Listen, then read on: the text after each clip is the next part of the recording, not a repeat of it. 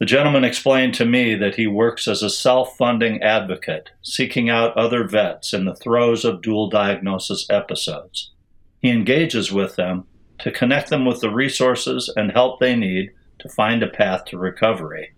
Often, this action requires dealing one's way through bureaucracies and all of the associated red tape.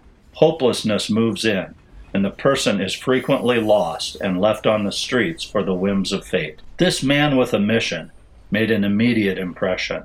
It seemed I was speaking with a modern-day scout, guiding persons trapped in a torturous quagmire to a place of new hope. And he does all of it on a shoestring budget that is largely self-funded.